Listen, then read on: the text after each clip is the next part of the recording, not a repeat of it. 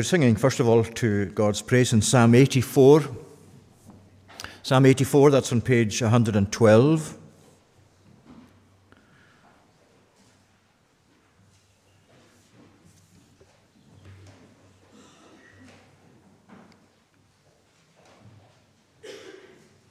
And we're singing verses 1 to 7. How delightful are your dwellings, O Almighty Lord, to me. For your courts my soul is yearning, in your house I long to be. Heart and flesh cry out aloud for the true and living God. Even sparrows find their dwelling, and the swallow builds a nest near your altar, Lord Almighty, where her offspring may have rest. Blessed whose home is your abode. They are ever praising God. These verses to the end of verse 7. How delightful are your dwellings. Delightful are your dwellings, O Almighty Lord, to me. For your courts my soul is yearning, in your house I long to be. Heart and flesh cry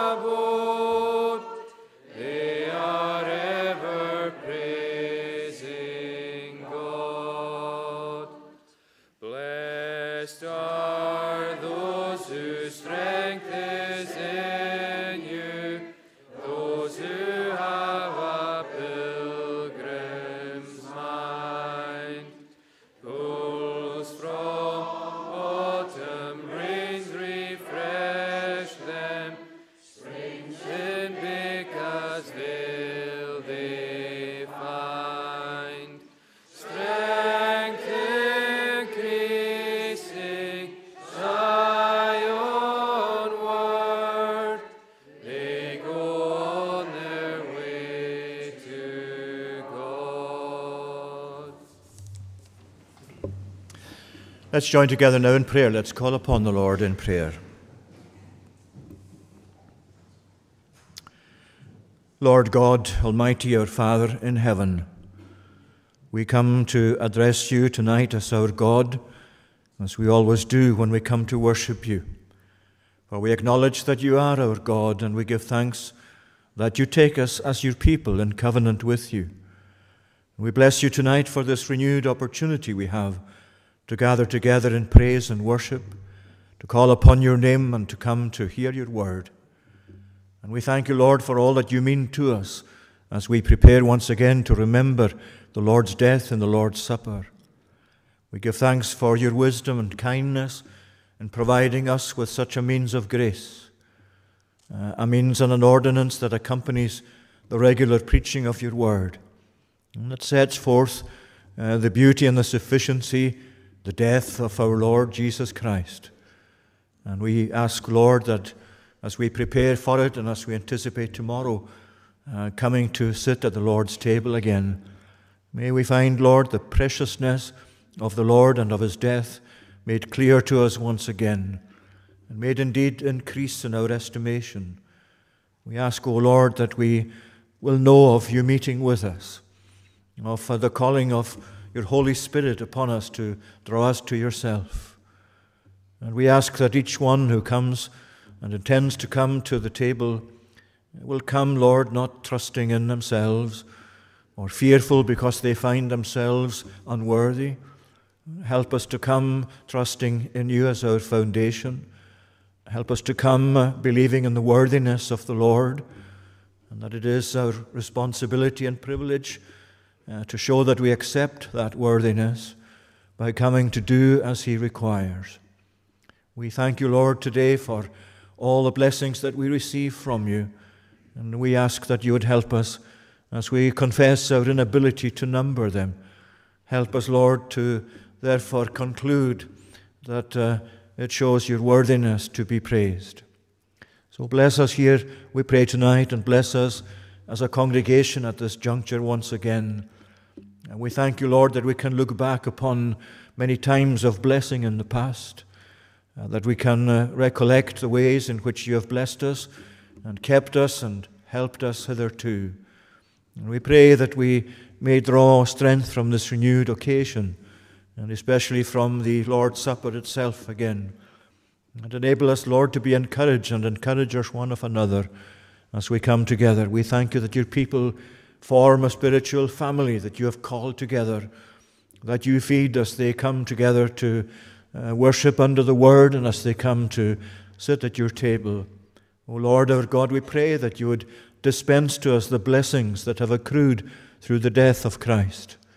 And we pray as we come to remember him in his death, that we may, Lord, truly meet him in the power of his risen life, that through your Holy Spirit, O Lord, you would draw near to us and show to us once again our great need of all that is set out on the table representing the Lord in his death.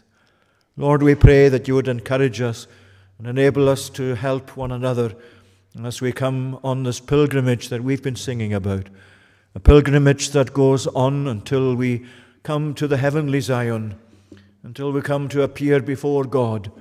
And we pray that our time in this world may be a time when we'll use all the means you have given us, O Lord, to progress in that way, and to find strength for the journey, and to cope with all the difficulties and overcome them as we come with our desire tonight, Lord, that as we lay our concerns before you, so you'd assure us that you are able to meet us and meet all our needs. Bless, we pray, any whose thoughts tonight are on coming to the Lord's table tomorrow for the first time. We give thanks that there are such among us, Lord. We pray that you would encourage them. We pray that they may find, even through this time of worship this evening, further confirmation to the comfort of their hearts.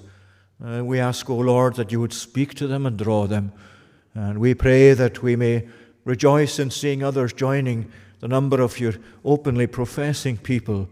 And we pray, O Lord, that this may be an occasion when we will have such rejoicing, and when we will be able to say that the Lord is indeed at work among us. We ask for your blessing to be with those tonight who have challenges and difficulties in their lives, that they may feel they cannot share with others and come to open their hearts to others. We pray that you would bless them and pray that you would draw near to them to encourage them, O Lord. We pray that you'd bless those who mourn the passing of loved ones. We ask, Lord, that you would draw near to them, those who have come in this past week to lay to rest the remains of loved ones. We ask, gracious one, that you would bless them and comfort them and show to them your ways and give to them what we are unable to give ourselves, that comfort and consolation that derives from the energy of your Spirit, from the work of grace in their hearts. We pray too for those who are ill. We pray for those who are seriously ill tonight, those who are laid aside and appear to be approaching the end stage of life in this world. Gracious Lord, bless them, we pray, with the grace required, that we all require to take that great step out of time and into eternity, out of this world and into that world to come, out of this world where we know you, but faintly compared to being in your presence in eternity. O Lord our God, we pray that even as we come to remember them before you, you would help us to consider ourselves too, so that we may realize that our days too are fast hastening on. And we thank you that you have given us such means as the gospel and the Lord's Supper, so that we may be strengthened and may be prepared by your Holy Spirit's ministry for that time for ourselves when it comes also.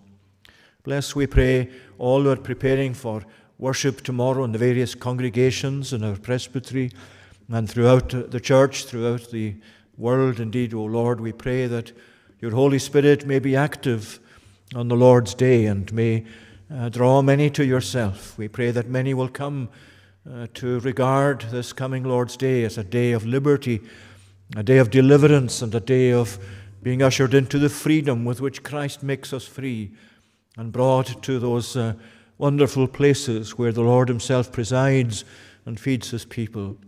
And so we ask that you would continue to bless us as a congregation.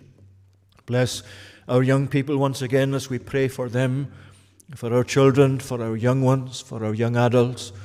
Remember them, we pray, as they witness the table of the Lord and all that is said in regard to it and all that is done. Lay it on their young hearts, we pray. Give them, even through witnessing such things for themselves, that they may come to have that desire in their own hearts, that they too will join the number of your people, that they will turn their back to living for this world and will come to look forward to being servants of Jesus Christ. Remember, we pray, each and all who at this time, Lord, are preparing for also to preach your word. We ask that you'd bless them here in our own midst. Be with Scott at this time and be with all others, Lord, like him, who are preparing and training for gospel ministry. We ask that you would continue to provide for them and to encourage them each and every day. And so go before us now, we pray, O Lord. Hear us in this our prayer and continue to bless us through this service for Jesus' sake. Amen. We'll sing once again to God's praise, Psalm 63 this time. Psalm number 63, that's again in Sing Psalms on page 80. And verses 1 to 8. Page 80, Psalm 63. O God, you are my God alone. I seek your face with eagerness. My soul and body thirst for you in this dry, weary wilderness. I've seen you in your holy place. Your power and glory held my gaze. Far better is your love than life, and so my lips will sing your praise. Psalm 63, the verses 1 to 8. Again, we stand, if you can, to sing. O God, you are my God alone. I seek your face with eagerness. My soul and body thirst for you in this dry, weary wilderness.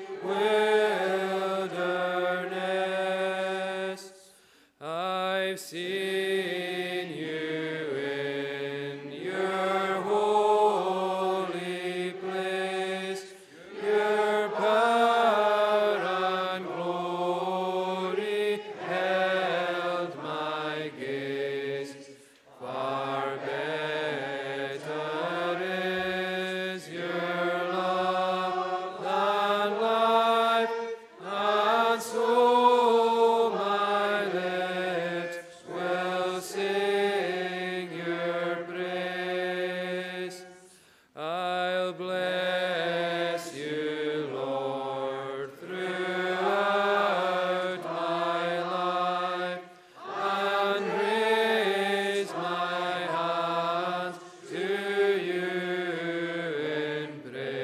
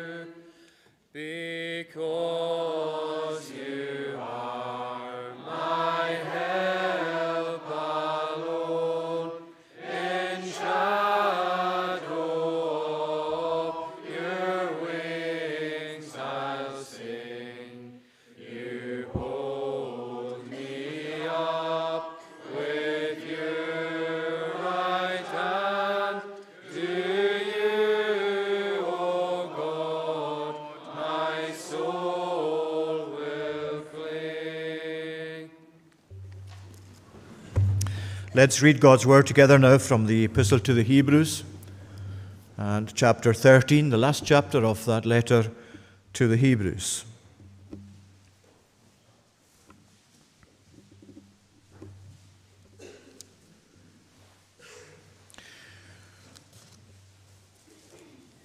So that's Hebrews chapter 13. Let brotherly love continue. Do not neglect to show hospitality to strangers, for thereby some have entertained angels unawares. Remember those who are in prison, as though in prison with them, and those who are mistreated, since you also are in the body. Let marriage be held in honor among all, and let the marriage bed be undefiled, for God will judge the sexually immoral and adulterous. Keep your life free from love of money, and be content with what you have, for he has said, I will never leave you nor forsake you. So we can confidently say, the Lord is my helper. I will not fear what man can do to me. Remember your leaders, those who spoke to you the word of God. Consider the outcome of their way of life and imitate their faith. Jesus Christ is the same yesterday and today and forever. Do not be led away by diverse and strange teachings, for it is good for the heart to be strengthened by grace, not by foods, which have not benefited those devoted to them. We have an altar from which those who serve the tent have no right to eat. For the bodies of those animals whose blood is brought into the holy places by the high priest as a sacrifice for sin are burned outside the camp. So Jesus also suffered outside the gate in order to sanctify the people through his own blood. Therefore let us go out to him outside the camp and bear the reproach he endured. For here we have no lasting city, but we seek the city that is to come. Through him, then, let us continually offer up a sacrifice of praise to God, that is, the fruit of our lips that acknowledge his name. Do not neglect to do good and to share what you have, for such sacrifices are pleasing to God. Obey your leaders and submit to them, for they are keeping watch over your souls, as those who will have to give an account.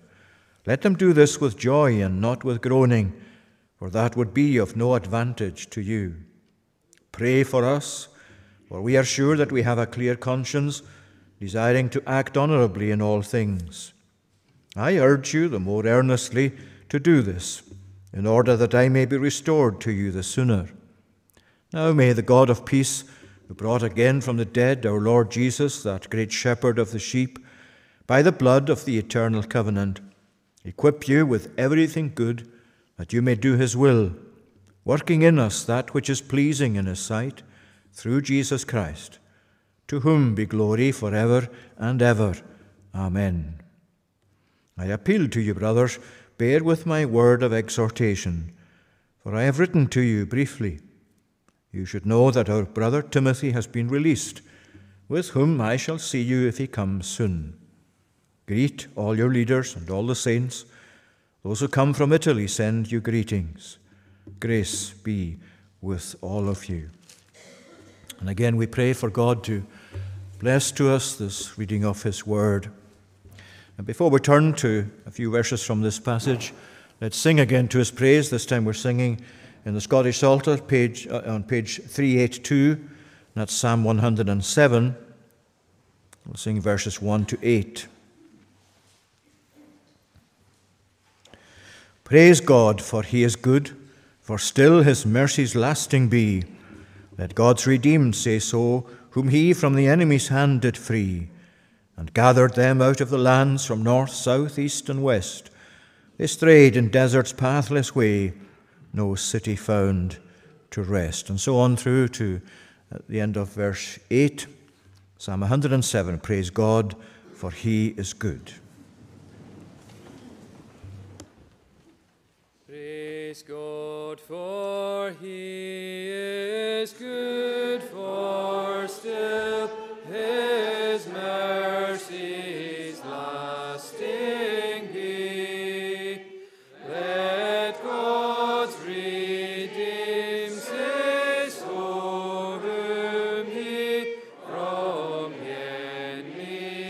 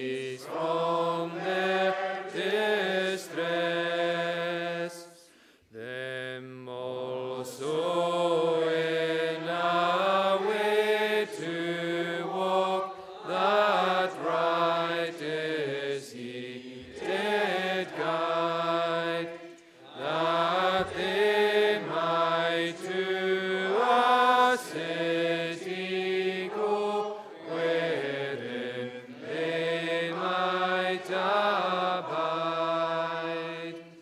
Oh, that men to the Lord would give praise for his goodness then, and for his works of wonder done unto the sons of men.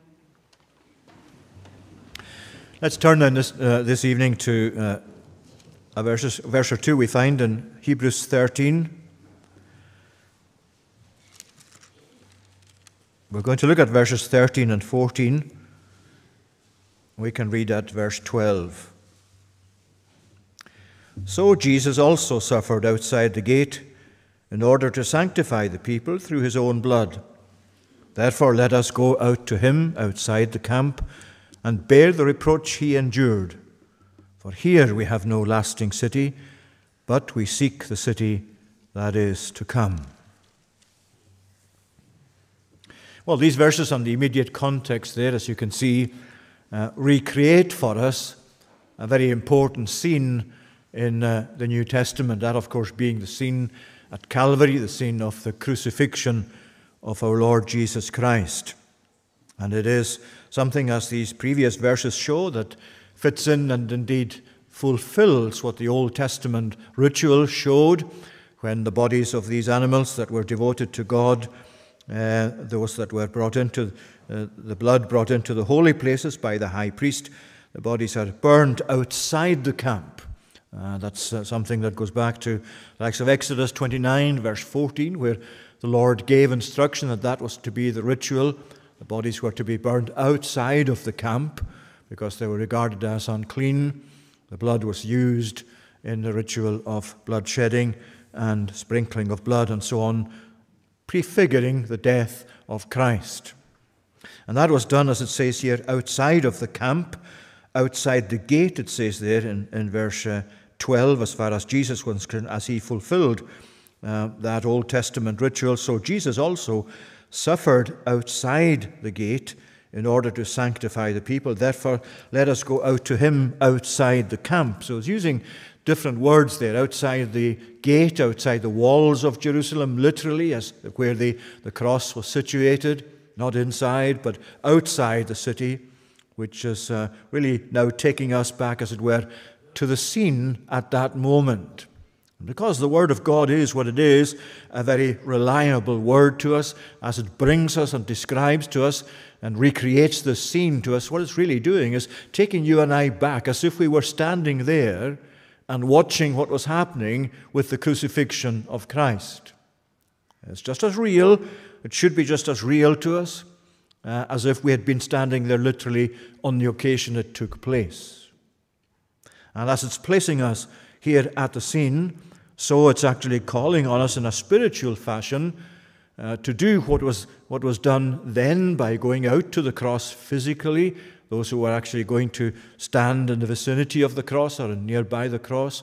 And spiritually, that is what it's calling on us to do, to actually come to associate with Jesus, come to actually stand by the side of Jesus crucified, come to actually show that this Jesus, this cross, this death is the death that is so vital and valuable to us that we go and stand by it in terms of embracing it spiritually for ourselves.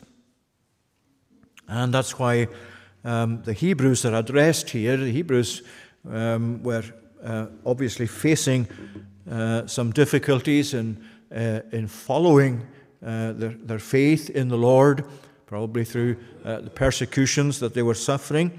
And it appears that some might have even had the idea that it might have been better going back to the Old Testament ways after all, and that it would be better to have something that you could see physically rather than have the spiritual sight by faith of the cross and of Christ as a person.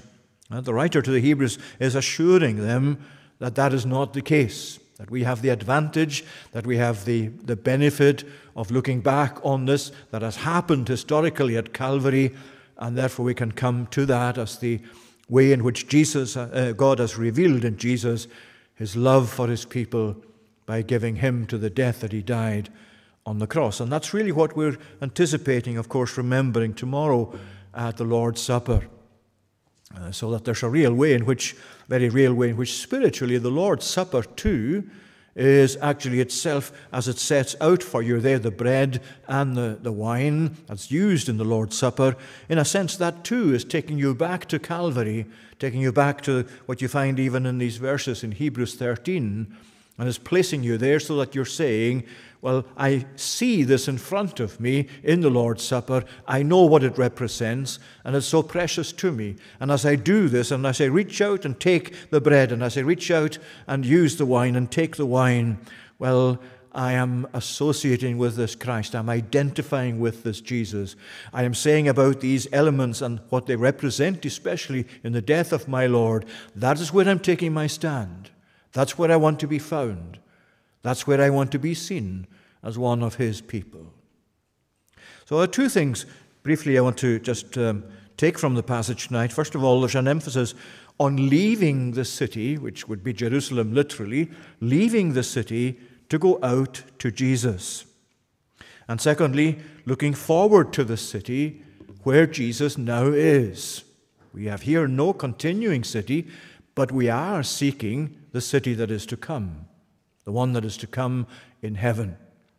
So in a sense, it's a tale of two cities, the city of Jerusalem, which represents really all that's associated with rejecting Christ, with putting him outside, with not wanting to be associated with him. And spiritually you can relate to that because in a sense that's what this world is. That's what the world in which we live is. That's what worldliness itself is. That's what our natural condition and our fallenness and sinfulness wants to do with Christ. And what it's saying here to the Hebrews is, well, you've got to leave everything that's associated with opposition to Jesus, with enmity against Jesus, with rejection of Jesus. You've got to walk away from that and you've got to go to himself. And you've got to take and embrace his death as the basis of your new life. And as I say, that's what, in a sense, is actually done in the Lord's Supper. Every time we have the Lord's Supper and we partake of it, we're reenacting, if you like, that walk out to Jesus and taking all that it means to us in his death, all that he means to us, to ourselves, yet again. Now you notice here, therefore, in verse 13, let us go out to him, and therefore there ties up the previous verses for us. This is the conclusion, having stated what he said there in the previous verses. Therefore, seeing this is the case, let us go out to him, outside of the camp and bear the reproach he endured. And as I said, Jesus was placed outside, and that itself is symbolic, because it's really as someone rejected by the authorities of the time, literally, rejected as a possible Savior or Messiah. He is placed outside. They don't want him. It doesn't fit with their expectations. It doesn't actually measure up to what they regard or think a Messiah should be. He has come, they've heard him, they've seen his miracles, they've had all of that in terms of their advantage and their privilege, and still, by and large, most of them say, no, he's not for us. We don't have any king but Caesar. That's what you find written in the gospel records, of course. But when we think about Jesus being placed outside and the cross being placed outside and the death of Jesus taking place there, that, of course, in the teaching of the Bible is something that represents his being made a curse by God himself. Everything that was associated with being crucified was regarded as cursed. And in Paul's letter to the Galatians, you'll find that mentioned in chapter 3, that Jesus was made a curse for us. For it is said, it is written, cursed is everyone who hangs upon a tree or is hanged on the cross. Is what that means. And so when you think about Jesus outside the walls of Jerusalem, at a distance from Jerusalem, outside of the camp, outside of those that rejected him, placed outside. Primarily, it's to be thought of as an act of God. Because what happened was, of course, that God, having laid our sins upon him, regarded him in our place as the one to bear the penalty of sin, the penalty that was due to sin. And as we go, therefore, and remember where Jesus died and what that represents, that it was outside, we'll see in a moment how that actually connects as well with his own words on the cross. My God, why have you forsaken me? Why am I outside? Why am I actually out of your favor? Why have you rejected me? Why have you forsaken me? And that itself is something you carry with you to the Lord's table, because the Lord's table, in a sense, as we said, is something of a reminder or even a reenactment of this scene, as if you are physically going out to him. Spiritually, that's what you're doing. When you come to take your place at the Lord's Supper, you're really saying, this is where I must be. This is where I want to be. This is what my remembrance of him is about. I remember him and I love him as the crucified one, as if he were still hanging on the cross. You take your place at the side of the cross, in the vicinity of the cross, and you accept that as God's basis of new life, of righteousness for you. So he's saying, let us go to him. Let us go out to him. Let's go to where he is. What you do, in other words, privately in your heart by faith, that's what you're doing when you embrace Jesus. This is the Jesus you're embracing. And not any modern versions of Christ where certain parts of the Bible are just excised or cut out that don't seem to fit the thoughts of today. You take the Bible at face value. You take what it tells you about the Lord. You embrace the Lord as described in the Word of God, which you regard as reliable and accurate as to who he is and what he has done and why he has done it. And you say, that's the Lord that I need. That's the Savior I need. That's the Savior I embrace. That is the Savior I love to remember in the death. Remember as to his death by doing it in the Lord's Supper. And so you see, as you remember the Lord's death, you are remembering him as he's represented and shown here, crucified for you, placed outside, made a curse, bearing the sin of his people, meeting the penalty that God must visit sin with. Let us go out to him. You've done that already. You've taken the biggest step already in going out to him spiritually by accepting him as he's offered in the gospel. And it's a natural progression of that step to actually come to the Lord's table and remember him there.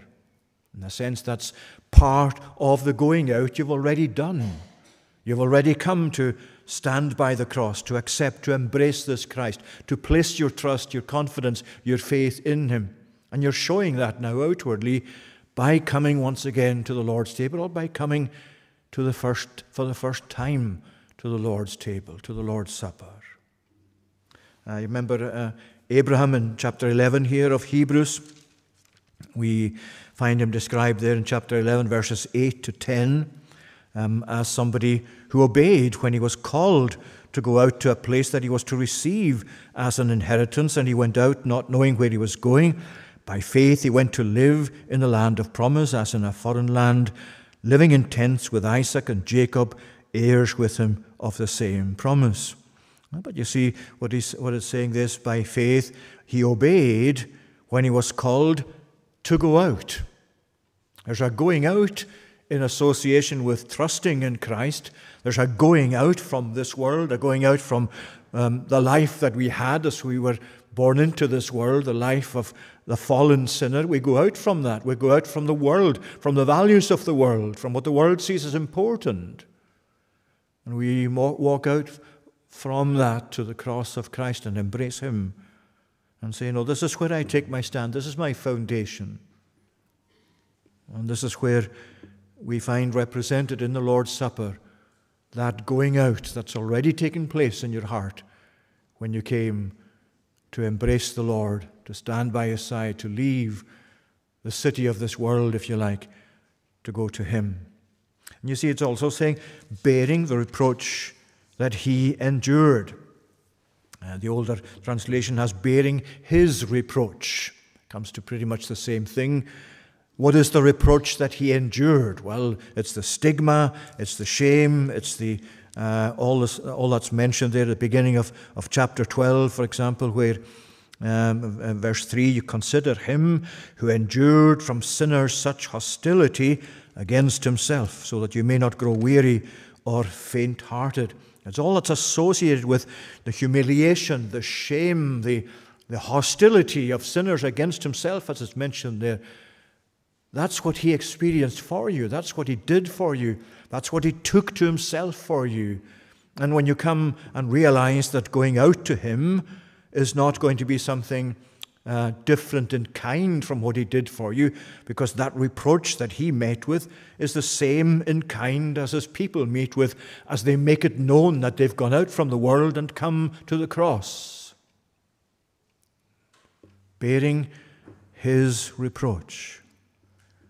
Being prepared willingly to come by associating with Christ, to be thought of by the world as no longer fit for purpose for their company. It's something that, in being rejected by the world, follows the pattern the Lord Himself experienced in His own going out. And so He's saying, bearing His reproach, the reproach He endured, the reproach the same in kind. Just think of how willingly the Lord went out to the cross for you, for His people. Just think of how He committed Himself wholeheartedly and fully and was not deflected, not even for a split second, from going out to that cursed death of the cross. Early on in His ministry, Satan had attempted every way he could, and that's quite considerable. In that temptation that you find mentioned in the Gospels, Matthew 4, what was the devil's attempt? What was he trying to do? What was his aim? What was his purpose in that temptation of Jesus? Well, you can actually see it even from one of the three temptations that are mentioned when the devil said to him, all of these kingdoms, as he took him to see all the kingdoms of the world, all of these will I give you if you fall down and worship me. What is that about? It's the devil saying to the Lord, look, you don't have to go through the cross. You don't have to go through the difficulties. You don't have to go through the trials that you're presently enduring. Here you are in the wilderness. You've been here such a long time. You're starving. You're hungry. You could easily turn these stones into bread, as he said in one of the other temptations. Why go on with that? Why not just do what I say? Why not just do in obedience to me, and I will give you everything you want? You see, there's the powers of evil ranged against the Son of God in our nature and in His life of obedience for His people. These are the amazing, unfathomable challenges that He faced from the devil. None of us has been through such incredibly complex and deep temptation, but He dismissed him. He was determined at every step that He would die the death He came into the world to accomplish. And so He's saying to you tonight, I have done all this for you, and now you're doing this for me. You're doing this in response to my going out to the cross for you, crucified there for you, made a curse there for you, leaving the approval of the camp, leaving the approval of the city, and going out to the cross and to the curse and to the stigma, to the shame of the cross. Remember they said about Him when He was crucified, come down from the cross and we will believe you. You made yourself out to be someone, the Son of God. Now we'll believe you if you come down. And of course they didn't understand. But you understand. You understand why he just couldn't come down from that cross, why he was committed to the death of the cross. It was so that you and I would be saved, would be redeemed, would be brought to have eternal life. And now he's saying, let us go out to him, bearing the reproach he endured. After all, supposing we were to suffer all of our Christian lives, the kind of suffering that you find even in those who are sorely persecuted in other parts of the world today, above what we actually experience in whatever persecutions we have. But supposing you had all of that persecution, it's a small cup in comparison with what Jesus suffered. And when we think of going to bear his reproach, bear the reproach he endured, that reproach that we experience will never measure up to the reproach that he experienced. Because all of what he suffered in all its intensity, so that we would be delivered from the curse of God. So let us go out to him bearing his reproach. Again, if you cast your mind back to chapter 11, where it speaks this time of Moses, Moses also by faith, when he was grown up in verse 24, he refused to be called the son of Pharaoh's daughter, choosing rather to be mistreated with the people of God than to enjoy the fleeting pleasure of sin. And then look next what it says. He considered the reproach of Christ greater wealth than all the treasures of Egypt, for he was looking forward to the reward. That's an amazing statement. Here was Moses brought up in Pharaoh's palace, brought up with access to all the riches of Egypt that would be given to him, were he to remain there, were he to continue as the son of Pharaoh's daughter. Instead, what did he do? He walked away from that. He went out from that. And he went out to align himself with the persecuted people of God in Egypt. But that's not the only thing it says, though. It's the language that's used there is most interesting and significant. He considered the reproach of Christ, suffering for his God, he considered that greater riches than all the treasures of Egypt. In other words, what's that saying to us is, here is Moses saying about all these treasures of Egypt, yes, I can have that, I don't want them, because suffering for God is of greater value. And that's what it's like when you come out on the Lord's side. The Lord is convincing you and laying on your heart the same fact. The sufferings that I endure, and I may need to endure as a Christian, even if I don't know yet what they're about, they have a value which all the treasures of this world can never give you. Because they are sufferings for him. They are bearing his reproach. They are part and parcel of following Christ. And you might be saying tonight, well, I wish I could do that, but I would rather wait until my faith is somewhat stronger. I'm not sure I can just cope with that yet. I may be here and that's what your thought is of going to the Lord's table. And maybe even you're coming to the Lord's table having been there before and still lamenting your what you see as your weak faith. And you're saying, you're tempted by the devil perhaps, or your own mind is saying, well, maybe I shouldn't go this time the way I feel about myself. Maybe I should just stay away this time. Well, listen to what Matthew Henry says in a wonderful book called The Communicant's Companion. You say your faith is weak, pious affections are cool and low, your resolutions unsteady, and therefore you keep away from this ordinance. That is like a man should say he is sick, and therefore he'll take no medicine. He is empty, and therefore he'll take no food. He is faint, and therefore will take no cordials. This ordinance was appointed chiefly for the relief of such as you are, for the strengthening of faith, for the inflaming of holy love, and the confirmation of good resolutions. In God's name, therefore, use it for these purposes. Pine not away in your weakness, while God has ordained strength for you. Die not for thirst, while there is a well of water beside you.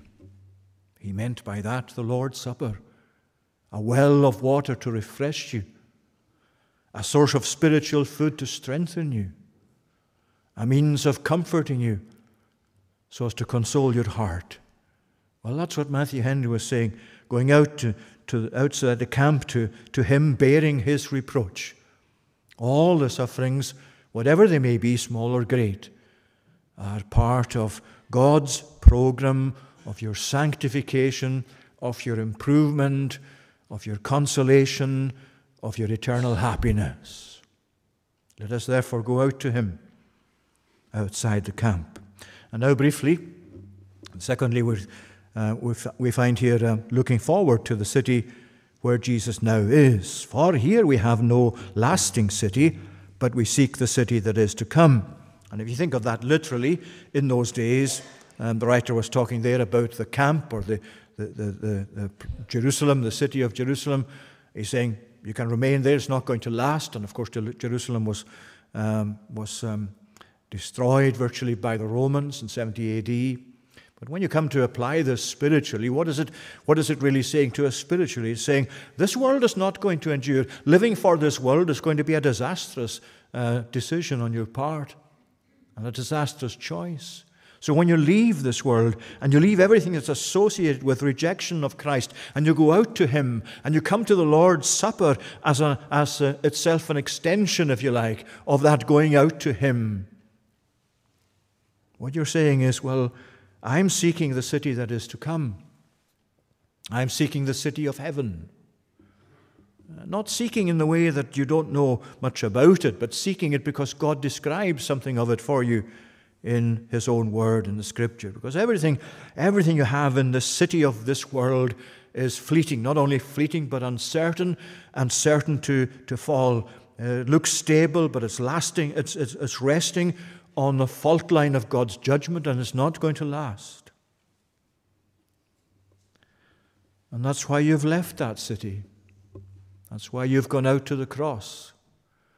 Because you're convinced that to be in this world and to belong to this world spiritually, morally, is going to be caught up in the destruction, the terrible destruction of God's judgment. But to leave that city, to leave that condition, to leave that state, to go out to Jesus, to associate with the cross, to trust yourself to him, to embrace that crucified Christ as crucified for you. That's to show that you are seeking the city that is to come. And you want to express that on this occasion anew by going to take this communion yet again or for the first time. You're not saying of yourself, I'm worthy of this. You're not saying of yourself that I can do this, I have the strength to do this myself, I can manage this on my own, it's just something I want to do. You're not saying that. You're saying, he has done it for me. He's done everything I need to make me right with God. And it's the least I can do now to go to the table, to show that my trust is in him, that I'm looking forward to the city that has foundations, whose builder and maker is God. And that's why it says we're seeking one to come. You see, verses, again, going back to chapter 11, it's such a wonderful chapter 11, isn't it? All these examples of faith and different ways in which their faith was expressed. In verses 13 to 16, I often read this when we come to funerals, especially funerals of the Lord's people. These all died in faith. Chapter 11, verse 13, these all died in faith, not having received the things promised, but having seen them and greeted them from afar, and having acknowledged that they were strangers and exiles on the earth. For people who speak thus make it clear that they are seeking a homeland. And if they had been thinking of that land from which they had gone out, they would have had opportunity to return. But as it is, they desire a better country, that is a heavenly one. Therefore God is not ashamed to be called their God, for he has prepared for them a city, a lasting residence, an eternal abode in heaven. And all the way through these few verses you can see various things that tie in with what we're seeing here in Hebrews 13. They're saying things by faith from a distance. They were not yet in the city that is heaven, of course, but they were looking forward to it. They're making it clear that they are seeking a homeland. If they'd been thinking of the land from which they'd gone out, they would have an opportunity to return. That's how it is for yourself. By going to the Lord's table, by doing what you're doing in obedience to Christ, you're actually making clear, I don't want to return to the world. I don't want to return to what I was. I don't want to return to my lost condition. I don't want to return to my unforgiven state. I don't want to return to that position I had where I was either at enmity with God consciously to myself or not. I don't want to return to that. That's in the past. That's the city that's going to be destroyed. That's where God has taken me out from. But I'm looking forward to that city that is to come. The city that has foundations of which He is builder and maker. And therefore, I want to go to the Lord's table, not because I'm good enough in myself, but because it shows that I love Him who is good enough, and that He's done all this so that I could come and look forward in faith and hope to that city that has foundations. You know, we could think of our what it says there in verses 13 to 16 of chapter 11 as using all the means available, and same here in chapter 13, we're seeking the city that is to come. What does that mean? Essentially, it means using every means that God has given us to make our way towards it, to actually finally enter it, not by our own merits. That's on the merits of Christ. But we're using everything God has given us so as to progress on that journey. And one of the wonderful things that God has given us, the ordinance of the Lord's Supper, is designed to strengthen us for that journey, to strengthen our hope, our faith, our belief in Him. Think of the banquet that's awaiting the Lord's people in glory, the marriage supper of the Lamb, as the book of Revelation calls it. And you can think really of the Lord's Supper, if you like, as the starter course for that great banquet. We're coming in this world just to take the starter. It's a wonderful starter, especially for all that it represents. But as you come to take the Lord's Supper, as you sit there and eat this starter course, if you like, what it's saying to you is, well, isn't the banquet going to be magnificent? If the starter is this good, what's the main course going to be like? And when you come to take that starter, you're really feeding your own hopes and your own faith of sitting at that marriage supper of the Lamb whenever that day will come. And so going out and taking the Lord's Supper, coming out on the side of the Lord yet again, or for the first time, is really an indication that you're looking forward to that marriage supper of the Lamb. You're saying to the Lord, thank you, Lord, for this starter course that you've given me. It's sufficient for me as long as my life remains in this world. But I long to have the main course in heaven. And this starter course gives me a taste of what that main course is going to be like when I see you face to face, when I'll be in your very presence, when I'll sit down and when you will wipe every tear from my eyes, when you will lead me to living fountains of water as my pastor in heaven. But I want to experience something of it, something of a foretaste, however small, while I'm in this life. And I want to do it in the way Jesus Himself has designed, in this Lord's Supper, anticipating the marriage supper of the Lamb. I'm sure you've read, most of you at least have read The Pilgrim's Progress, probably more than once. And you may recall that when a pilgrim Christian came to the point where this burden that was strapped to his back fell off, it rolled down the hill into a sepulchre. It's recreating the scene again of the Lord's cross and death, and followed by the resurrection. That's where he lost his burden. That's where All the burden of his guilt and his sins fell off. And it says then that Christian rejoiced. He sang. And this is what he sang. Thus far did I come laden with my sin, nor could aught else ease the grief that I was in, till I came hither. What a place is this! Must here be the beginning of my bliss? Must here the burden fall from off my back? Must here the strings that bound it to me crack? Blessed cross, blessed sepulchre, blessed rather be the man that here was put to shame for me. This do in remembrance of him. May God bless these thoughts on his word. We'll conclude by singing to his praise in Psalm 119. This is from the Scottish Psalter, Psalm 119, at verse 172. My tongue of thy most blessed word shall speak and did confess, because all thy commandments are perfect righteousness. Let thy strong hand make help to me, thy precepts are my choice. I longed for thy salvation, Lord, and in thy law rejoice. So on down to the final verse. I like a lost sheep went astray. Thy servant seek and find. For thy commands I suffered not to slip out of my mind. These 4 verses in conclusion.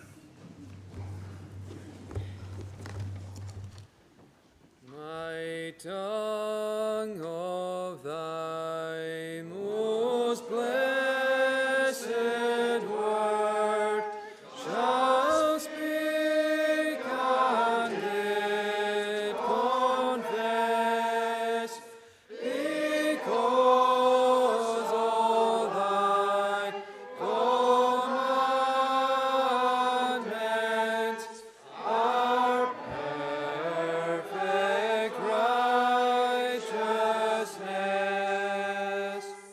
Let thy strong hand make help to me. Thy precepts are my choice. I long for thy salvation, Lord, and in thy law rejoice. Oh, let my soul live, and it shall give praises unto thee, and let thy judgments gracious